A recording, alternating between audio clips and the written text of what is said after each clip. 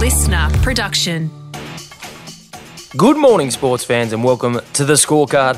I'm Liam Flanagan, and this is your fast, fun hit of sport for Thursday, the 6th of April. Today we're talking kidnapped leg spinners, millionaire ball boys, and finally some good news for the Brisbane Broncos. But first, the Indian Premier League is already in a holding pattern off the back of the COVID-19 pandemic, and now Cricket Australia is stepping up to bring home the Aussies involved in the IPL.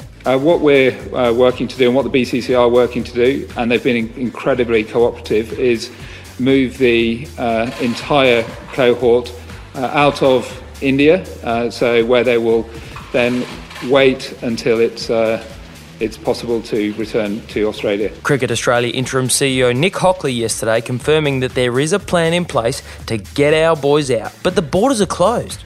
So where will they go? BCCI has been working on a range of options. That's now narrowed down to the Maldives and Sri Lanka. With year-round temperatures that seldom drop below 25 degrees Celsius, the Maldives are always a warm holiday destination. And if the Twitter activity of Aussie commentator and former Test opener Michael Slater is anything to go by, the Maldives also has excellent Wi-Fi. What's Wi-Fi? Wireless interlinking of digital devices? Yeah. Slater, who escaped India for the Maldives earlier this week, has fired off another Twitter spray aimed fairly and squarely at Prime Minister Scott Morrison. Among other things, Slater invited ScoMo to hop on his private jet and come and witness the dead bodies on the street, and finished by challenging the PM to a debate any time. I don't want to have a structured debate. It's an idiotic way to decide something.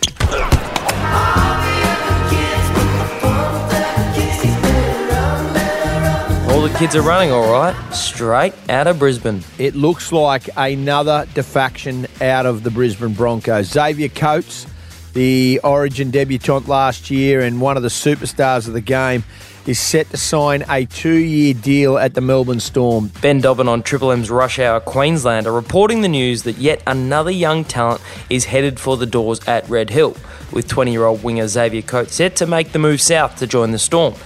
Coates' departure will be the third local young talent that's left the club this season, following 18-year-old Reece Walsh's move to the Warriors and 20-year-old Tom Dearden signing with the Cowboys for next season. But there is some good news for the Bronx. Tony Staggs will remain a Brisbane Bronco for the next 4 years. My understanding is it will be a $700,000 a year deal that will see Staggs remain a Brisbane Bronco. A huge shot in the arm for Kevin Walters and his recruitment and retention committee to keep a man that was highly sought after. On Sunday, it was AFL fans who were turned away from the Western Derby between Fremantle and West Coast, and last night it was A-League supporters who had to miss out on seeing the table-topping Melbourne City take on Perth Glory as the Western Australian government continues to manage their latest COVID outbreak. Of course, all of this is after 3 cases of COVID-19 were recorded in Perth on Saturday, stemming from a security guard who was infected with the virus while working at the Pan Pacific Hotel. But the COVID restrictions presented Perth Glory's millionaire owner Tony Sage with a conundrum.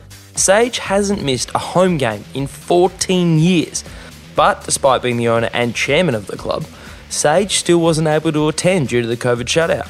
But Tony found a loophole. It's ball boys, not ball men. Yes, Tony Sage, millionaire businessman and club owner, was a ball boy. In fact, he told the Western Australian newspaper that he kicked out a ball boy that was meant to work the game so that he could take his place. For real? Damn! Yep, you don't get rich by playing nice. But in the end, the joke was on Sage. Full time, HBF Park, Perth Glory 1, Melbourne City 3. Melbourne City prevailed and extended their lead at the top of the A-League ladder, while Tony Sage is probably off taking over some poor kid's lemonade stand somewhere.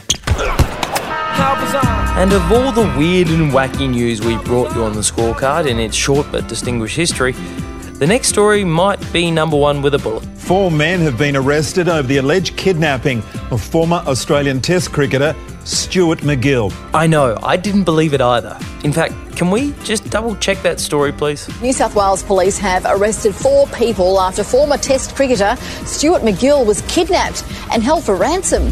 What is going on? Why is someone kidnapping leg spinners?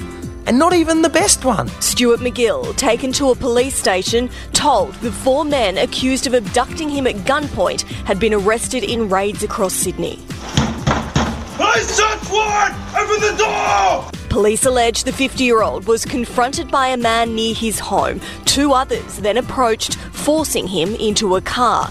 He was then driven 60 kilometres away to a house in Bringelly. After being held there for an hour, he was taken on a 40-minute trip to Belmore and dumped. Okay, this is something straight out of a Guy Ritchie film. If you hold back anything, I'll kill you. If you bend the truth, or I think you're bending the truth, I'll kill you. It is quite serious though. And while the incident occurred 3 weeks ago, McGill didn't report it till 6 days afterwards, fearing what would happen if he reported the event to police. Given that McGill spent most of his career being kept in the shadows by Shane Warne, my biggest fear now is that something even worse might happen to Warney that would bump McGill's story off the front page. And that is your fast fun hit of sport for Thursday the 6th of May. Don't forget to give the Scorecard a follow on Instagram at the ScorecardAU and leave us a rating and a review. It's the best way you can support the podcast. I'm Liam Flanagan. We'll see you tomorrow for another fast fun hit of sport.